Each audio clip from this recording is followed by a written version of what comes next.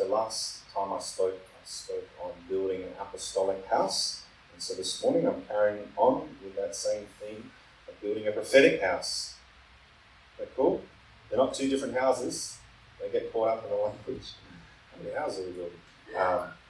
But it's about building in that kind of dynamic into the body of Christ. And so for me, again, when I look at the church, I'm not satisfied just to reproduce what exists, because as much as the church is expanding and growing, my heart is for a pure bride. And I think it's God's heart for a pure bride. He's coming back for a pure bride. He's not just coming back for a whole lot of people who carry his name or proclaim that, I believe in God. But he wants people that look like him, that reflect his glory and his nature, that are his bride in that way. And so the prophetic is a very important dynamic in the church.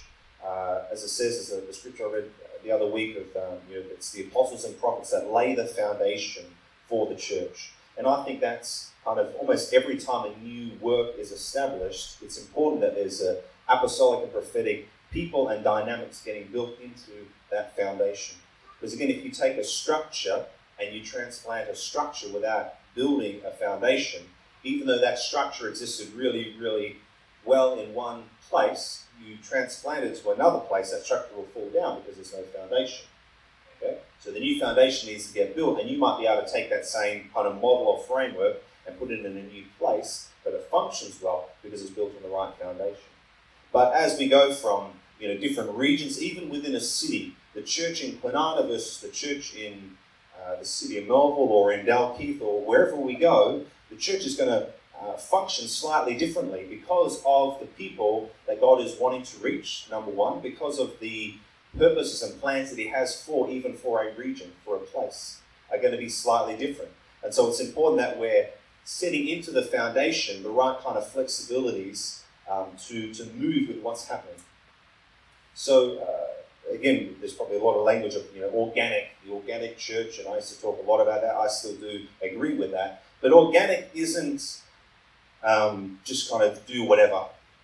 It has structure. So in the same way, like a leaf is organic, but a leaf has structure. It has spines and veins and different parts that make it what it is. And so it has flexibility, but it has flexibility within limits. In the same way, our body is organic, but there's still flexibility. We can move, but we're not just... If we didn't have bones, if we didn't have an internal structure, then we'd just be a pile of flesh sitting on the floor. So it's having kind of both of these elements, and I think built within the apostolic and the prophetic dynamic is this movement and flexibility that we're building out what we're doing on ideals rather than on kind of programs or structures that have been established and maybe even worked well to fulfill particular purposes in one area. But if we just transplant that into a new area, it doesn't work. Even just on Friday, we were speaking with Simon and Kath Moore, and Kath was saying about growing up in Papua New Guinea as a missionary child, and again, it was common for people to take what worked in the West and apply that in other kind of foreign countries, and they found that it didn't work because it's radically different cultures. And so she was saying where they would go in, and the plan even of this missionary kind of group was in 50 years' time that there would be no Westerners there, but it would be kind of indigenous people raising up to lead the work that is established there.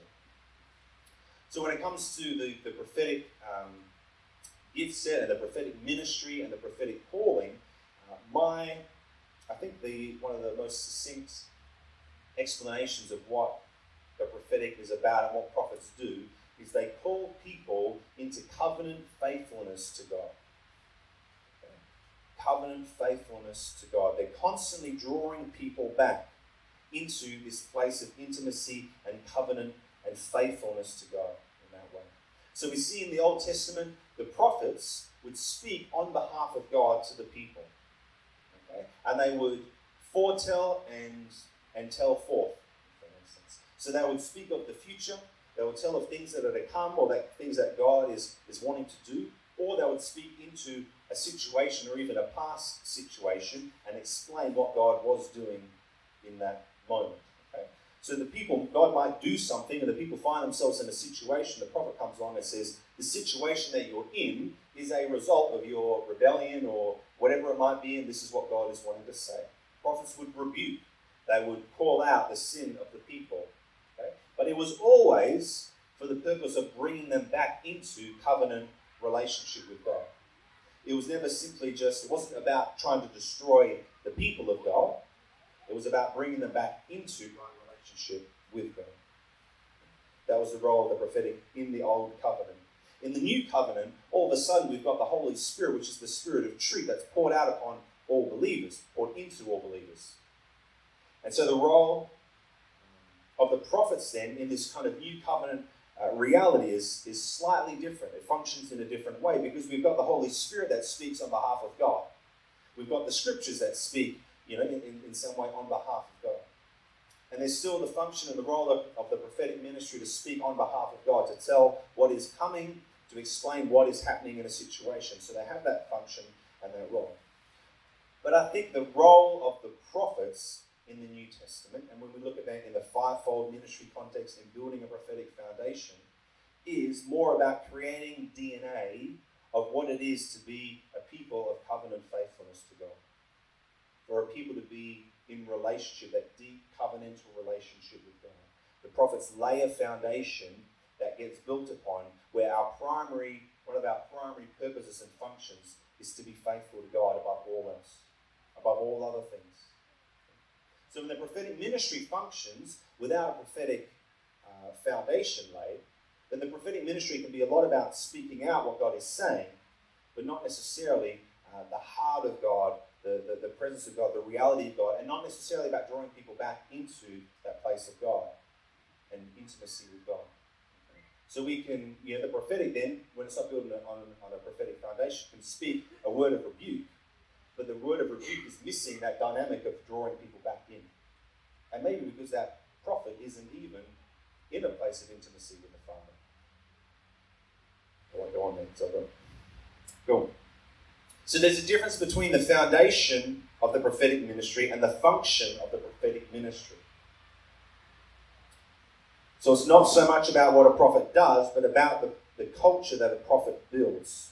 So as the church is built on an apostolic and a prophetic foundation, it's less about having a whole lot of people that can prophesy, but it's about having a whole community and culture of people that put God first, that pursue intimacy with the Father first, that love God first. Yep.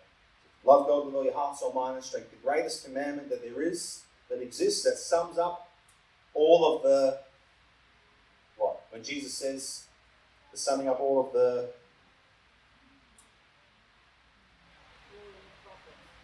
law and the prophets. Okay? So you want to sum up everything that the prophets have ever said in all of the Old Testament scriptures, and this is what they're challenging Jesus. Well, what's the greatest commandment, Jesus? Trying to trick him out. And he says, well, we can sum up everything that the law exists for, and the prophets spoke out, was that people would come into a place of understanding and experiencing and working out loving God above all things. Loving God with the fullness of who you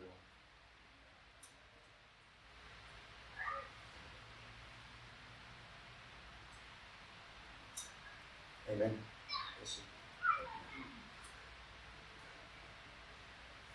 So some of the functions of the prophetic ministry are, as I said before, kind of foretelling, speaking into what God is doing, being a mouthpiece for God in some way. There is still a role for the prophetic ministry in that sense. And then there's all of the revelation gifts, words of knowledge, prophecy, as I said. What are some other things that exist in the prophetic ministry? Intercession. Don't be scared. Hospitality, but that's on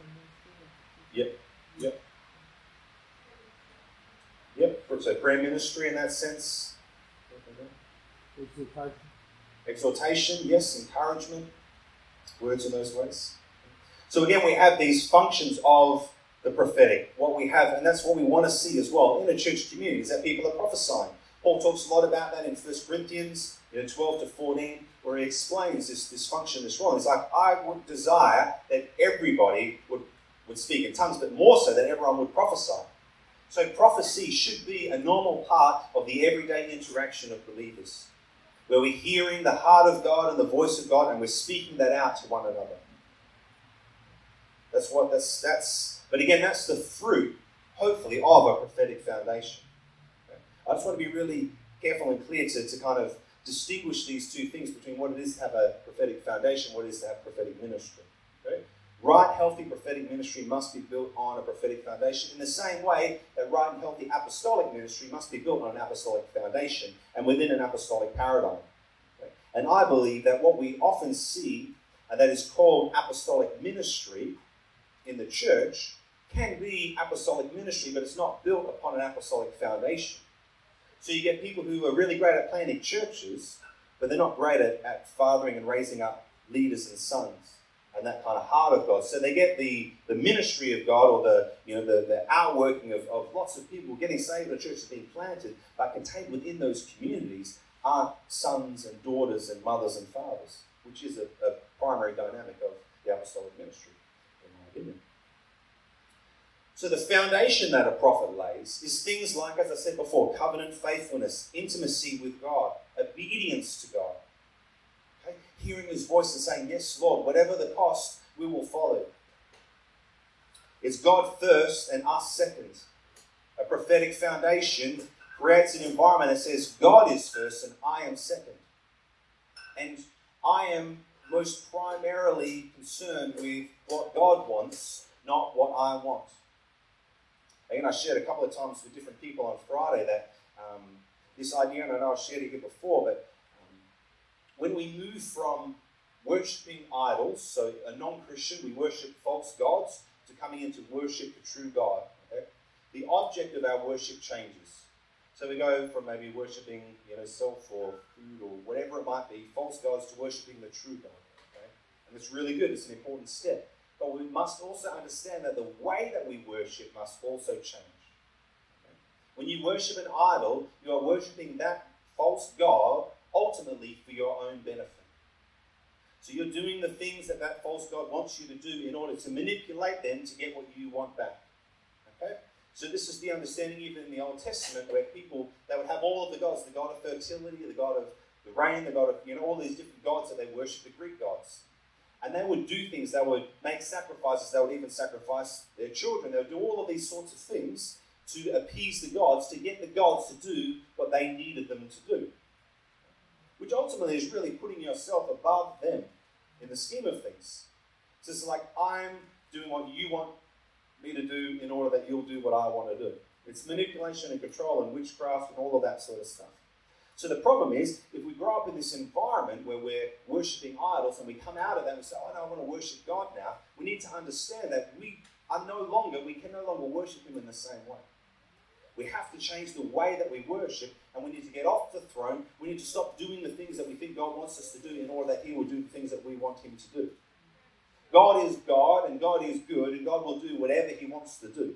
And whatever he wants to do is the best thing for you, and the best thing for him, and the best thing for everyone around you. And that's often sometimes the case, is when we I've sacrificed for you, God, and I prayed this hard, and I did all of these things. I've been a good Christian, God. So you owe me. And the reality is God owes you nothing. God owes you far, far, far less than what you will receive. God owes you eternal punishment, condemnation, and death because of your rebellion and sin. Because of the cross of Christ, that's no longer what we receive. And God, in his goodness, makes it rain on the righteous and the unrighteous. So even the unrighteous who continue to live as enemies of God, God makes it rain upon them. Because he is that good. Even on his enemies, he loves. He pours out love and blessing. But the understanding is that we are not God. And we need to let go of this entitlement that we expect that God must do something for us. We know that he will, and we should have an eager expectation that God will pour out good into my life because he is good, not because I am deserving of his good. And it's not that I'm a worthless, pitiful nothing. I have value because God puts value on me. Okay? But I'm not valuable necessarily in and of myself. Something, I would take my phone. I'm not dishonoring my wife in any way, but when Lisa looks at her phone, which is my old phone, or even if she looked at this phone, she sees a device that you use for doing stuff, okay? See, I see a beautifully crafted piece of machinery, you see the case I've got on, it's just beautiful. I just love the design, and it's just smooth, and how they put it all together, the intricacies of it. It's just a beautiful piece of machinery. Okay? Now, the reality is, it has worth in and of itself, because Apple says this is how much you're going to pay for it.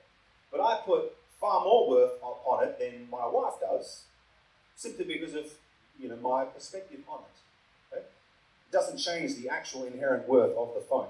I'm sure it's actually not worth that much, when it comes to the parts and the labour and all those sorts of things.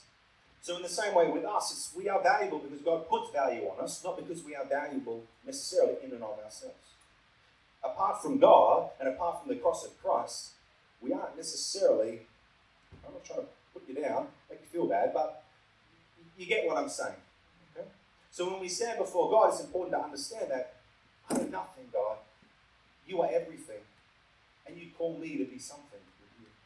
I was thinking the other day about where, the Bible says, so God says, I will not give my glory to another. Okay? That's my tattoo. Is Soli Deo Gloria. All glory to God alone. And the reality is, I think that's true, and I think that carries on into the new covenant. And yet God talks about pouring out his glory upon his people, being carriers of his glory. And so my understanding of this is that apart from God, he won't give his glory from him to someone apart from him. But when I come into covenant relationship with God through the blood of Christ, when I step into that, when I'm born again into his family, when I come into mystical union with God, as Jesus proclaims in the book of John, as I come into that place of oneness, God pours out his glory on me, not because I am other, but because I am same. Amen. Because I am in him, God in you, Christ in you, but us in God. We are in Christ in that way. So he absolutely pours out his glory on his people, but it's not separate from himself. It still remains his glory because we are his. That's a side note. It's a freebie.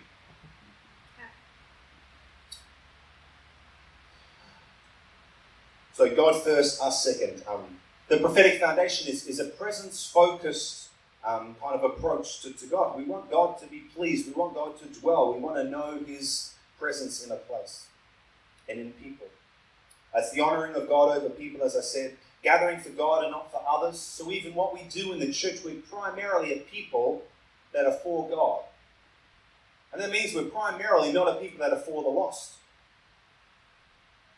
We are, but primarily, it's this order of importance, is God first. And when God is first, and when his heart is poured out, that's when a love for people comes. But it comes in that right order, in that right flow, because God's heart is for people. So, I believe the primary role of the prophet is not to prophesy or to raise up prophets. Rather, it is to lay a prophetic foundation of covenant faithfulness and intimacy with God that all other ministry is then built upon. Okay? So prophets do raise up prophets. Prophets do teach people to prophesy. And as Paul said, and it's a requirement because Paul's desire as an apostolic leader that it helped to establish and lay a foundation in the body of, for the body of Christ going on for generations now. Prophecy should be part of our everyday experience. Okay? So people who are gifted to prophesy are here to teach us to prophesy. But I believe the primary role of prophets is to lay a prophetic foundation. So the prophetic gift that isn't built on a prophetic foundation will become distorted.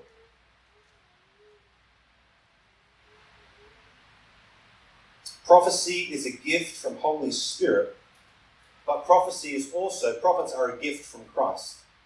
Okay? So again, there's a difference when we read about gifts being poured out by the Holy Spirit.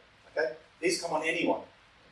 But when we read in Ephesians 4:11, it says, and Jesus gave apostles, prophets, evangelists, shepherds, and teachers to build up for the building up of the body of Christ.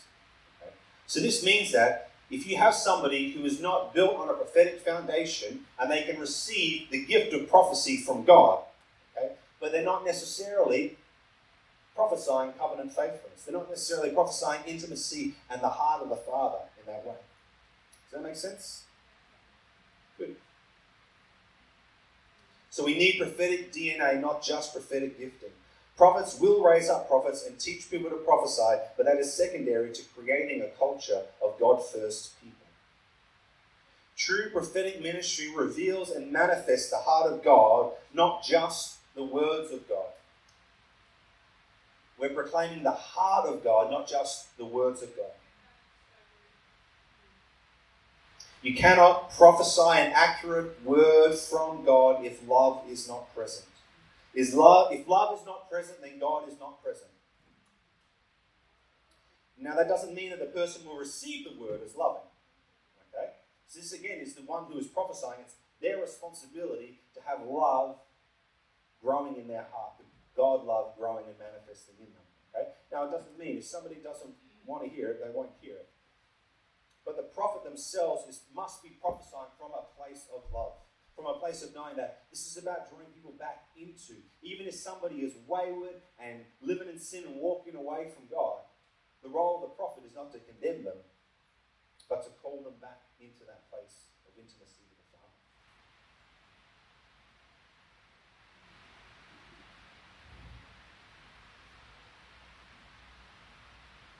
Anyone agree?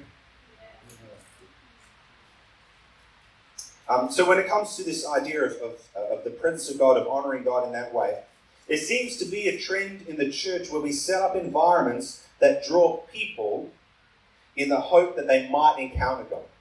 And so I get that. That makes a lot of sense. So we make the church attractive and we make the people attractive with the hope that others will find God attractive. My issue with this is that I don't believe that God needs a PR and marketing team. I think we've assumed he's getting a bit on in years. Okay, he's kind of in this like old and like, people are doing some new things, God.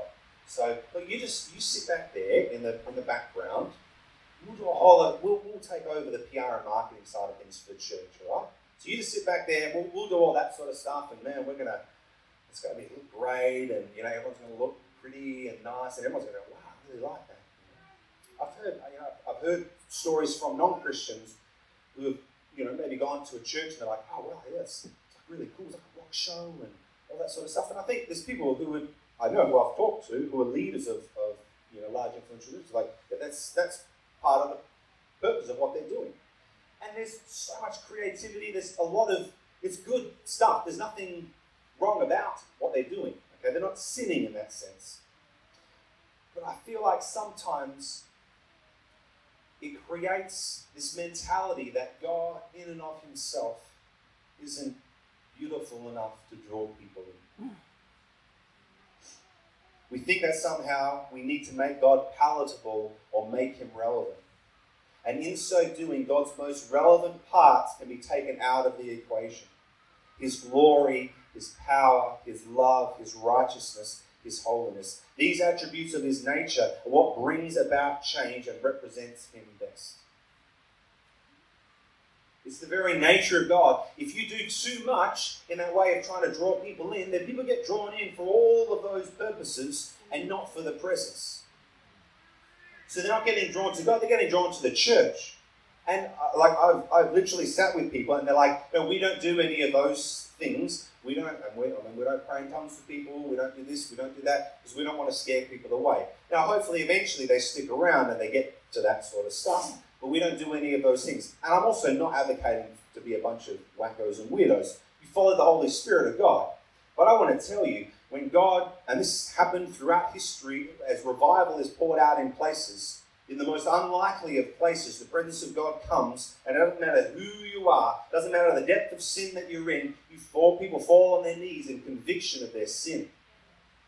Now again, you call that conviction of sin when the presence of God isn't there, then just people get condemnation, they don't get conviction. But when the presence of God is there, and you call out those words, people are like, what? This is when you read the revivalists from history, they're like, and even just after Pentecost, they're like, what can we do? Tell us what we need to do. Repent and believe. Repent. core of who they were of their sin. If we strip away those essential elements of God, and if we don't prioritize His pleasure as being primary, then people don't come in and they don't meet God. They meet the church. And the church can be loving and gracious and beautiful and all of those things, and they're very, very good things. But if God isn't present, then I feel to me, we're drawing people in under false pretense. Prophets create an environment where God feels most welcome, a place where He is honoured and glorified, where His presence dwells in abundance. It's the manifest presence and power of God that changes people. It's what built the early church. It was signs and wonders. It was the power of God. It was the revelation of God poured out as the Holy Spirit literally just fell on people. As you read the story through Acts, the understanding of the very early church was this is for Jews. Jesus came for the Jews, and we're going around and we're telling different kind of Jewish groups about the Saviour has come, the Messiah has come. Okay? And all of a sudden there's this big crowd of Gentiles there, so non-Jewish people outside of the covenant promises of God, or so they thought. And then all of a sudden the Holy Spirit falls on them in power. And they start manifesting the same things that happened to the Jews just earlier on. And they're like, I think God wants to save the Gentiles as well. And that's when you read through Galatians and Ephesians and those kinds of books, particularly Ephesians. If you want to read about the purposes of God, all the promises of God were for the Gentiles as well, their fellow heirs, members of the same body, public to the promise, yada, yada, yada.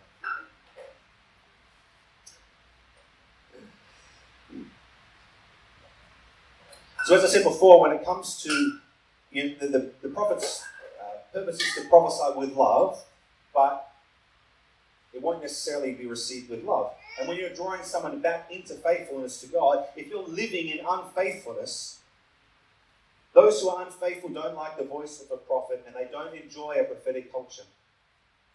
The church built on a prophetic DNA and operating in a prophetic environment, if somebody comes into that environment and they're living in unfaithfulness to God and they don't want to be faithful to God, they will not enjoy that environment. And they should leave.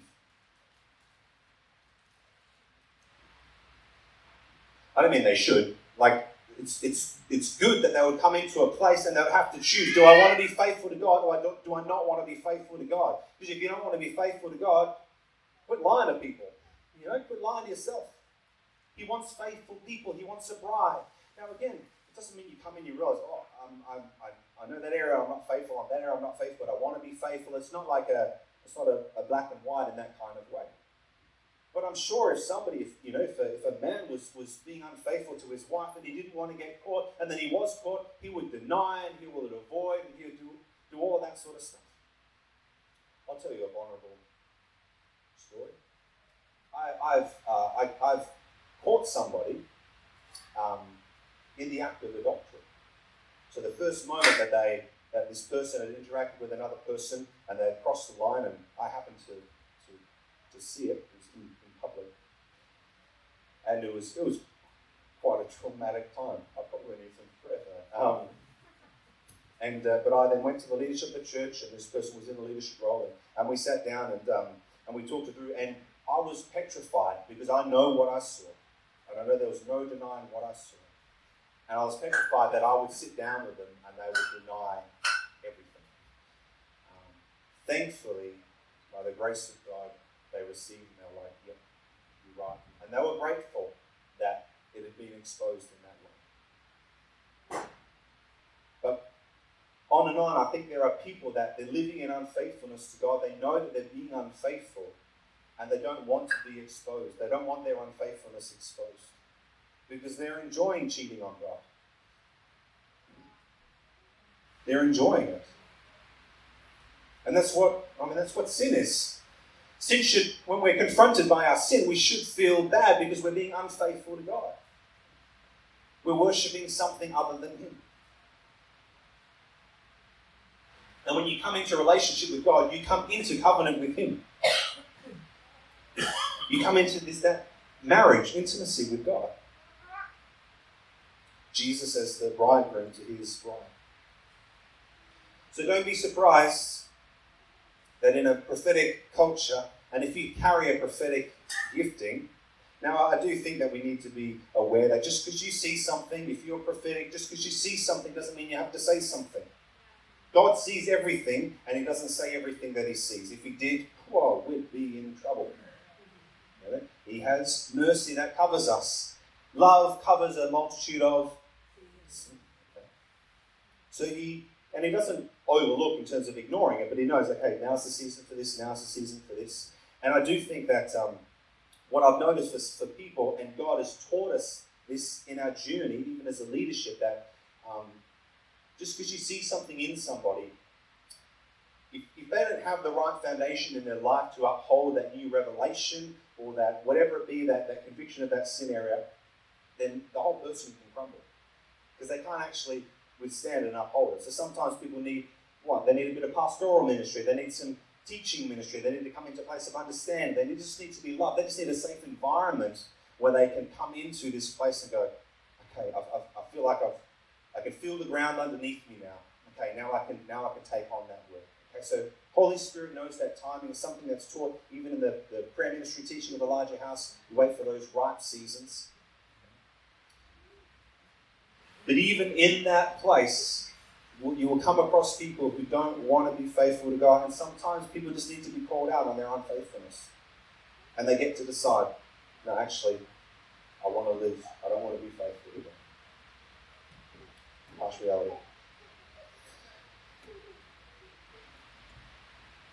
So a prophetic foundation, I believe, determines how we worship, even corporately, what we do in the corporate environment. Because we are God first. Okay? So it means what we sing and where we go and all of those sorts of things. We're wanting to follow God in that moment. We're wanting to honour God, not necessarily make people comfortable. At the same time, you're not trying to make people uncomfortable. Okay? God cares about people. And so he might say, you might feel like a tongue come out, but I've got to burst this out. And God says, no, I don't want to release it now. He's like, okay, God, because you care about that person. Okay? But at the same time, you might do the opposite. I know even in thinking about the Come Alive conference, there was at least 3 people who weren't Christians that came along to the conference. Okay? One of them was a Muslim. Now, really, when you think about it, probably not like, you wouldn't necessarily think, I want to evangelize to someone. I'll bring them along to a healing trauma conference. Prayer ministry training, Because it just wouldn't necessarily naturally flow. You'd be like, oh no, I'll invite them over for dinner, I'll leave them. But God knows. And I saw the way that God even caused Selma Gerson, to prophesy over these people and to minister in ways that the heart of God was revealed and exposed and blessed and brought about change. It was a beautiful thing. And I do believe, and it really even more re-established, that heart ministry is such an amazing evangelistic tool to minister to those deeper areas in people and to bring healing and restoration. So again, I'm saying that it's God first, but it's not considering people. So please hear my heart. But did you want to share some stuff on whoever comes to mind? I'm just feeling, I haven't been feeling well, so I'm just going to sit. I'm enjoying this. Are you enjoying this? I feel, it's just healing listening to it. I learned most of it from Rachel. No. It is really healing listening to it. This is awesome, Brad. I love your prophetic ability. I don't know anything to say really. I was just thinking when you started, I've always had a prophetic gift. There's lots of different types. It looks different for a lot of people, so that's a broad phrase. But so I used to minister and prophesy to people a lot, even when I was young, and see pictures clearly and speak over them. And I was married, and my marriage fell. It was tragic, and a lot of people always hear that and go, "Oh, poor Rachel," but it was actually me. I ruined my marriage. So when I moved here, the Lord really spoke to me, and I would be in my mid-20s, and it was the first time in my life that I had to deal with the fact that I was a pastor's kid, a missionary's kid, and I understood what it was to be used by the Lord, and that was a good thing. But He he actually wanted to have my heart and to be one with me, and it didn't matter what else I did. And my whole life was upside down, and I kind of had to reform based on intimacy. And I fell in love with God like I don't think I could fall in love with anything. To the point where he is enough. And I know that we'll keep going through hard things in life and we'll hit hard knocks, but when you're redeemed from something so appalling, and when you can keep going through things and he shows you the way, it's just true that he's enough. And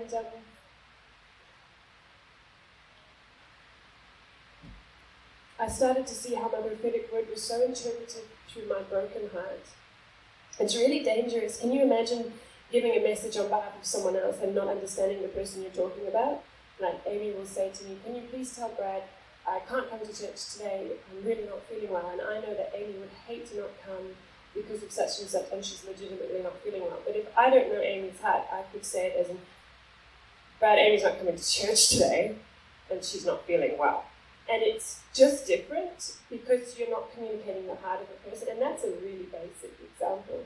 When someone before you doesn't know the Lord, or they know him but something's broken, or they know him better than you, it's really important that if you're going to say anything at all, you do it like he would. And that in itself is impossible.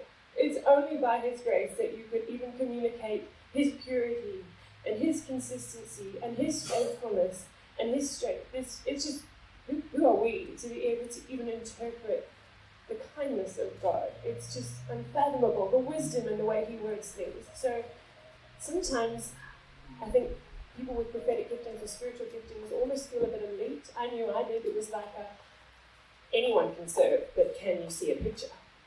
Really, it was gross. But actually, sometimes I long to be someone who could just serve, because that is a way better gift, to be that humble, to have the heart of God that I would desire to serve all the time. As you get to know him, all you want to do is the soft, beautiful things, and the generous and the costly things, and the spiritual gift is terrifying, because if you misinterpret him, what's the point? It's such a precious gift, you don't play with that, and you just long not to be someone who turns around and says, hey, I've got a word for you, hey, I've got a word for you. You long to turn to someone and say, hey, he can speak to you, and you can hear it, so that they can sit and just delight in his presence and stop serving to try and find him, or stop doing all the things they do, but they can be still and hear and see. So I guess for me, coming from a place of intimacy, it isn't so much about the illustration and the shining even of the prophetic giftings. It's the intercession and the deep desire. And when I minister to people, I'm going to show you what he looks like, so you can walk out and carry that and start talking to him right there. Like, you will never leave this space that you just tasted, because far be it from me that I speak to you and you leave here and you can't find him. Like, what is that? That's just cruel. But if I can sit with you until you can taste that same place I'm sitting in, because you've never known how to find it, and you can walk away still carrying it, that's what it's for. It's to lead you to that little place so that you can stay there. So I think for us, we're just, even from a worship place, I don't want to just sing songs. I want to be where he is and release what he wants to say. And I want to tell him that he's beautiful, and in the way that he is far more beautiful than anything we could eat of every day. He's just so much more worth all the good things he's given us and all the blessings. And it's not a little like, oh, you're amazing and my life sucks. There's joy in every season if we see his face. You know? He is goodness. It's just you cannot live without goodness if you have him. That's how it is. And to be able to help people in their healing journey, and with my own wholeness being a priority, to work out our salvation with fear and trembling, purely so that I may hear him better, and that I may sit with him more and be able to release what he has for people by sitting with people with him, so that you can walk out and do life with him and to have that presence and that love overflowing instead of feeling like a slave to the process. That's way more important than you visiting every Sunday and getting a special word. I think that you can wake up and know that he's sitting in the room with you and he's just sung over you all night. I think that's way more important.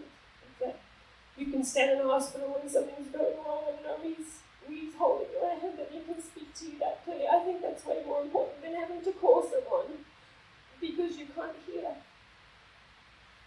I don't think you have to be 100% whole to hear. It's never been the way it is. He speaks to anybody. So to feel confident that he speaks to you, even when you don't know what he looks like half the time. Yeah.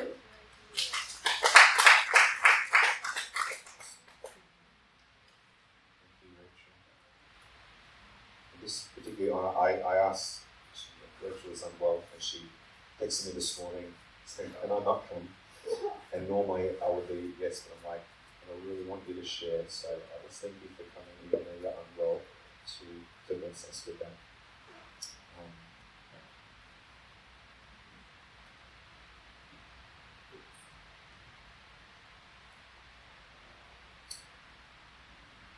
I think again when God gives you prophetic sight and you see things that are out of order, love produces compassion and causes you to want to bring about change for that person for their good, not to come into alignment with what you believe is good, but for their goodness.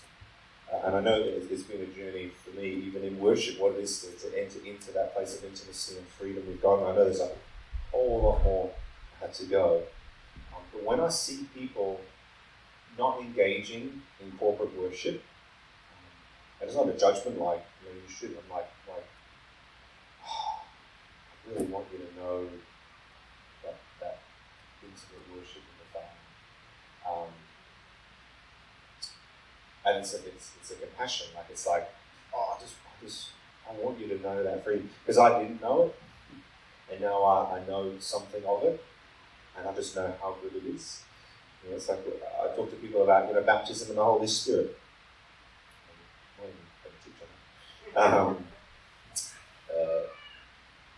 So you can, I never had a theology of baptism in the Holy Spirit until I got baptized in the Holy Spirit.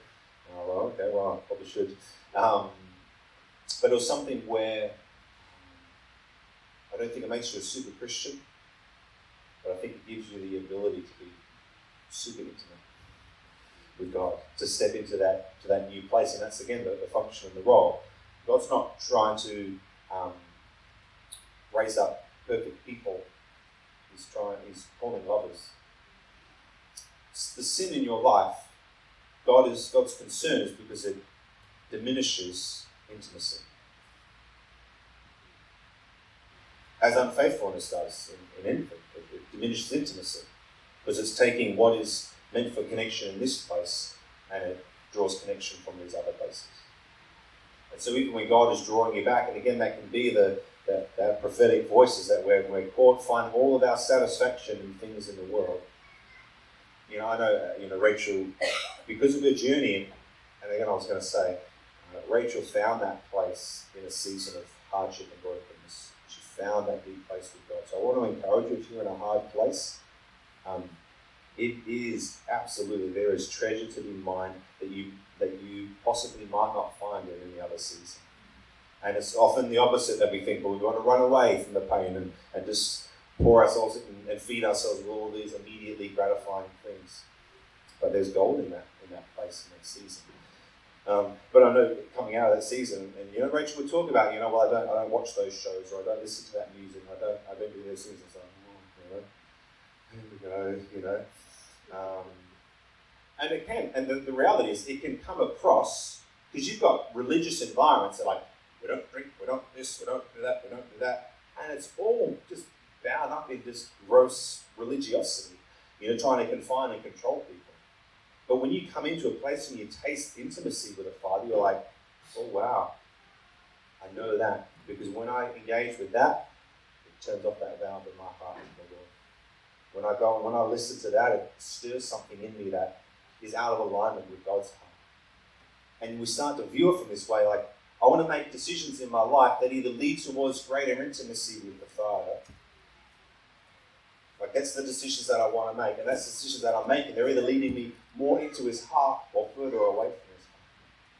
And sin does that. It diminishes in those things. And I know, it's just like you sense it in your life. And it's not God cutting you off. I think it's you cutting yourself off from God in that way. Because there's something in your heart that is desiring of the Lord, and we're finding our satisfaction and gratification in something else. Did you have something? Yeah, I was just going to say, when I had that word at the worship, there was more to it, but it wasn't right to say it. But one of the things that I was seeing at the same time as I heard that was that the Lord thirsts for us, and that in that worship He's thirsting for us, and that actually the worship is the medium or the interface through which God gets us. You know what I mean? And out of that us comes out what He's looking for is that oneness, that intimacy. And the worship is just the interface for that. But also, in the light of what you're talking on, Revelations 19:10 says that Jesus is the spirit of prophecy. So we know that before the foundations of the earth, He wrote our life story. So out of that intimacy, He becomes that self-fulfilling prophecy that He dictated before the beginning of time.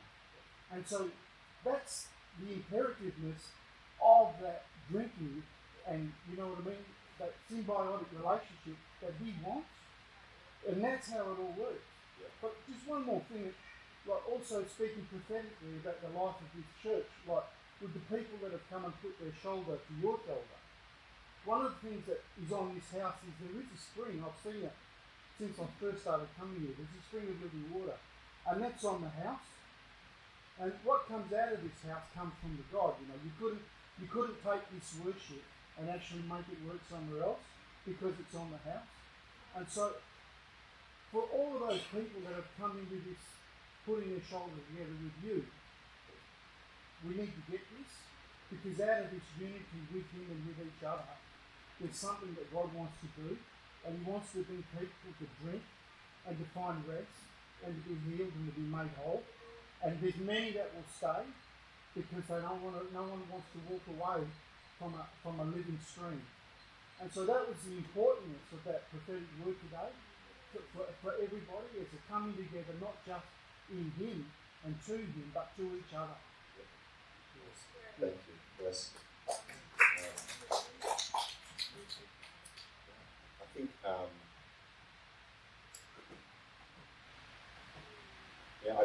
I guess part of the apostolic kind of function is that pioneering and all those sorts of things.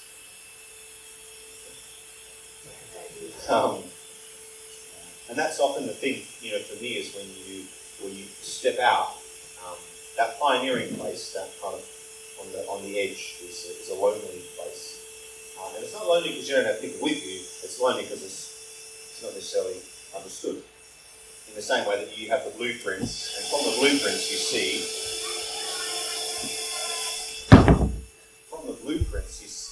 the architect sees the house, but everyone else just sees the blueprints, okay? And they trust you. Well, I hear what you're saying, and I'm trusting you that the house is going to look like what you say it's going to look like. But it's encouraging. That's always my thing. Is I want people to understand why we do what we do. And it doesn't mean that everyone should do what we do. It's not like everyone should worship like we worship, and every church should do all these things. I think there are elements, and always for me it's like, I think every church should have the same DNA and the same heart, because it's biblical and godly, in my personal opinion. But it doesn't mean it's the same form. What we do in terms of form is not irrelevant, but it's always secondary to why we're doing what we're doing. It's the heart, it's the DNA, and that's what, for me, what's so important about building the right foundation, and what gets built naturally forms on top of that. And so someone might come in and go, why can you do more hills on your shoulders? Or why can you do this? Or why does this happen? Or why does this happen? So, okay, well, because we're trying to do this. We're not trying to, why isn't there more coloured lighting on the stage? Yeah, why isn't there a stage? Why don't you use different coffee beans? The people probably don't ask that, but someone might. But that's the thing, to understand, okay, yeah, cool. I totally get that, and I totally see how that works, and I totally see the importance of that in another context. But you understand, this is what we're trying to build here.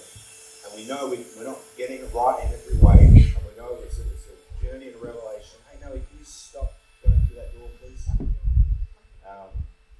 We know that there's more that we can understand, but we have a task at hand that we're pursuing, and we have a limited amount of resource available. So we can do all of these great things and be a particular church, but it would be unfaithful to what God is calling us to, and that's my priority. Almost done. So the presence of God. I would rather have the presence of God and no people than a room full of people and no presence. And again, the presence of God is, I think, the greatest priority is that it dwells in us. Right? That's the greatest priority. Secondary to that is that God would manifest himself in a place. But when God manifests himself, my thing is like, man, he's either come to destroy or he comes because he wants to dwell. Now, it's not time for him to destroy, so I don't think God is dwelling anywhere on the earth at the moment. When Jesus comes, that'll be the time to judge, okay? So his heart isn't to do that. So when he dwells and he shows up, I know he's here because he wants to be here.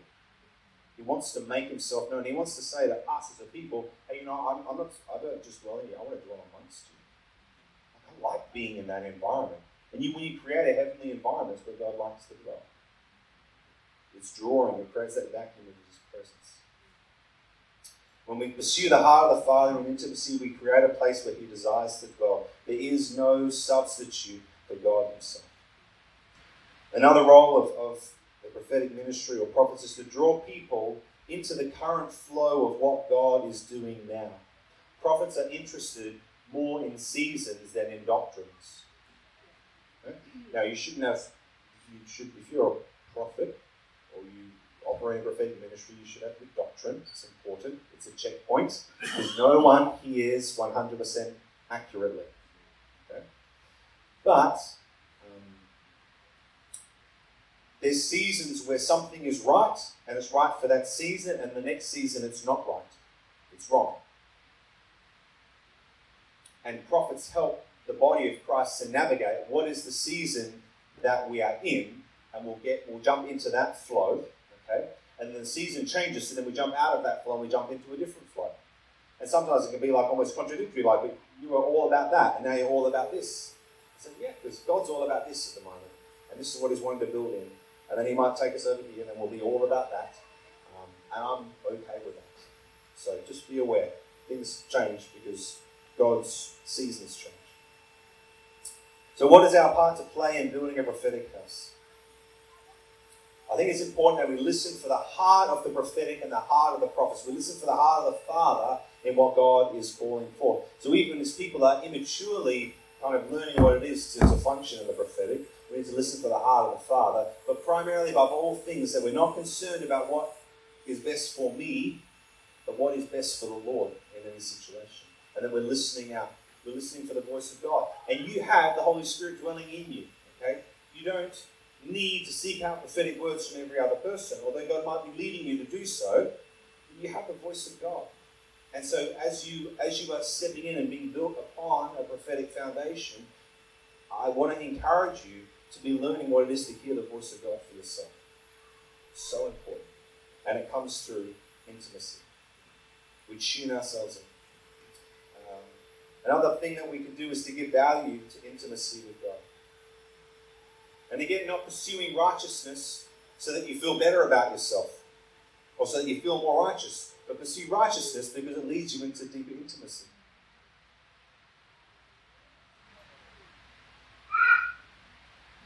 If you carry a prophetic call in your life, seek the heart of God and not just the voice of God.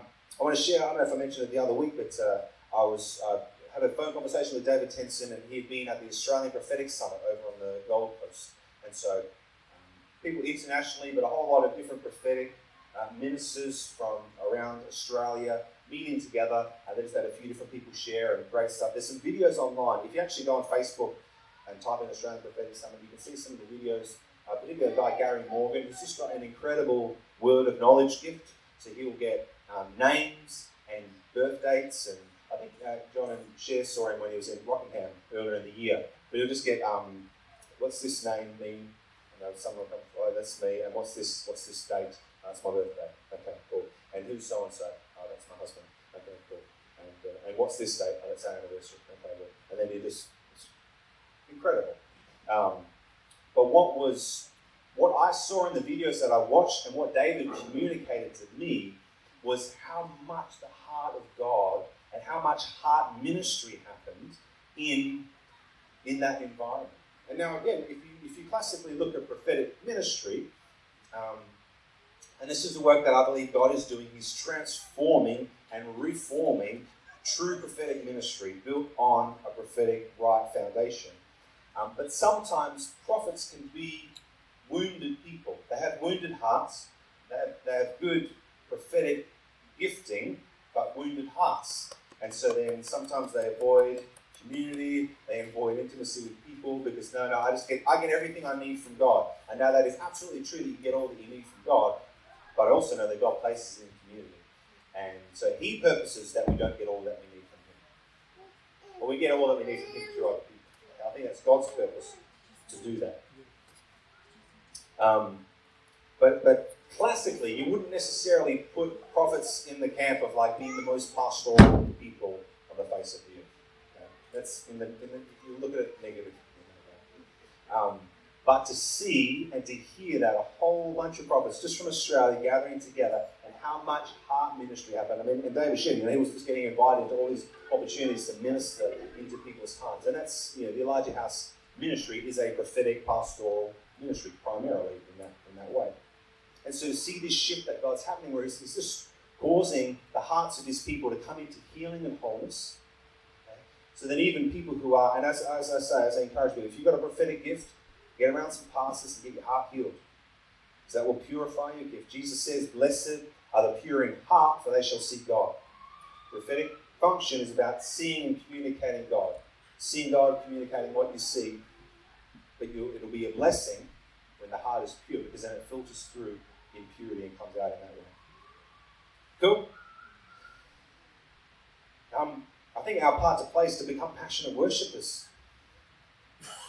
And I know we can say, oh, don't judge me, Brad, because I'm not, raising my hands in worship. Again, it's not about us all looking the same.